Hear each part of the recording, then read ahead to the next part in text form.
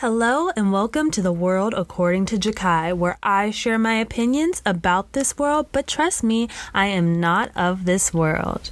Jumping right into today's topics, the Barbie movie did come out last week, you guys, and I actually did get a chance to see it. Before I watched it, I was on TikTok and I was just seeing so many women and girls saying how it made them cry, how it made them think about their mother issues. And I was, not exactly knowing what to exactly walk into, because the Barbie that I grew up and dreamed of, it was nothing the way of how people on TikTok were describing it. So I was a little bit overthinking about how the experience would be. But once I went in, I did like the movie. At first, I didn't really realize why they would take away the concept of having a Barbie from her perfect dream house and giving her like real world problems and like making her feel different emotions and making her feel insecure and, making her think about death. And that was a lot for me at first. I had a hard time letting go of that perfect fantasy dream that I put together for Barbie to kind of like escape from reality, escape from those real life feelings and real life problems. Although I'm really glad that they did insert this lesson into the Barbie movie, because nowadays, we can't deny it's in reality. If you're having kids right now, or if you're like me, if you're going to be having kids like a while from now, our kids are not going to be like us. Like, they're going to have to be forced to grow up way faster, and their innocence is literally now we see taken away from them at such a young age. Like, they learn about things that I didn't even learn about until I was like in college or in high school. So I think it is good to not continue the Barbie legacy by perpetuating this fake fantasy life to young girls and to women.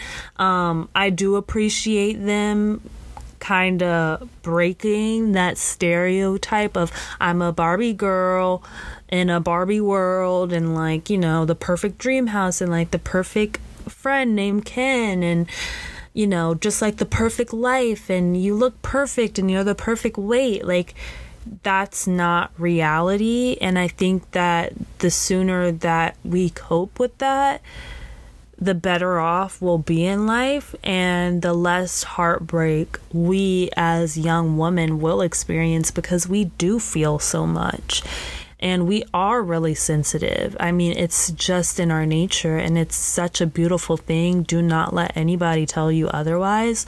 Although I think that, learning how to use your feelings in a positive way and not to like allow that to stop you. I thought it was powerful even in the end how, Barbie told Ken, like, we're not together romantically. I kind of gasped at that. I'm like, wait, what? Barbie's not with Ken? Like, I've been having them kiss like all my childhood, but she said like, we're not together romantically. Like, you need to find yourself and I need to find myself. And when I tell you, I had mad respect for Barbie right then and there, because I'm like, that's so true. Like, how could we come together and be a whole if we're so dependent on one another? Like, that's not the way real life works. I felt for Ken when he went to like the real world, and when he saw like the men being like on top and like in charge, and then how he went back to Barbie's land and how everything was just revolving around her and her friends, how he felt bad and how that kind of picked at his confidence, and I think that either sex is gonna feel that way if they're in a world that's dominated by the other sex. So I feel like a woman's going to feel that way when she's in a world dominated by men. Welcome to our world, you know? Like a man is probably going to feel that way if he's in a world where women are dominant, like where the world revolves around them and it's almost like the men don't really matter, or the world revolves around men and it's like the women don't matter. I think that's always going to cause problems. Moving on, so I know you guys have probably saw all on social media, everybody was saying, you know, find this girl, Carlee Russell. She saw a baby on the highway. She went after her. And now all of a sudden she has disappeared and no one can find her. Everybody was worried sick. The police department was really taking it as their number one priority, as they should, and as they should continue to. All to find out that she lied. She disappeared on July 13th. She came back to her home like a few days later. But she did come out and release a statement saying that she does apologize to the actions for her actions to this community, to the volunteers who were helping her. But I just want to say, you guys, yes, we will continue to fight for Black women. Yes, we will continue to, if there's a Black woman missing, try and find her. If there's a deeper question about mental health, if you have someone in your family who's, you know, looking up things that may seem disturbing, saying things that are disturbing, acting in disturbing ways, take it for what it is and get that person serious help. You are not a professional. Get that person professional help. Imagine if Carlee Russell's parents just like let her just come back home and everything's fine and everything goes back to normal. Like, no, things need to change. Like, get her some help. Like, she needs serious help. And that leads me to my next topic is, why do some people love getting negative attention?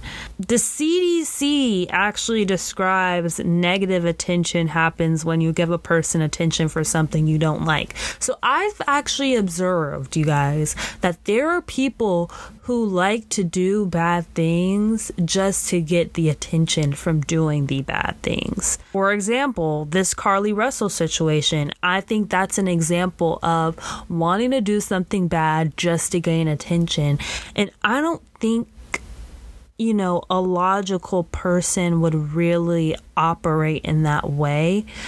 So if you say you are this type of person, do some self-work on yourself and see where this urge comes from.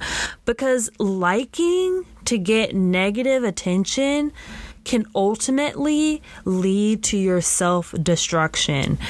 It sounds very harsh, but it's true. Therapy is also not for the weak, you guys. It's actually for the strong. Why not get help when you know you need it? It is 2023. And ending off my podcast today, this actually is a very serious matter in the sports world. Bronny James had a cardiac arrest, and I will say his dad, LeBron, released a statement saying that his family will always be great, that they are strong, which they are. My prayers and my thoughts go out to them. The first thing I thought about was I hope he pulls back and just comes back healthier and better than ever. And the second thing I thought of was I just would never want anything to jeopardize him and his father playing together. Like, I want to be able to see that with my own eyes. And I think the fact of how, you know, LeBron James is LeBron James. But the fact that his son was able to, like, make a name for himself and, like, make basically, like, his own brand for himself is so powerful. And it just shows how smart he is. So at the end of the day, my thoughts and prayers go out to you, Bronny James. Thank you guys for tuning in to The World According to Jakai. Please make sure that if you're following me on Spotify to click that bell to receive all notifications. And if you're listening on Apple Podcasts, make sure that you click the follow.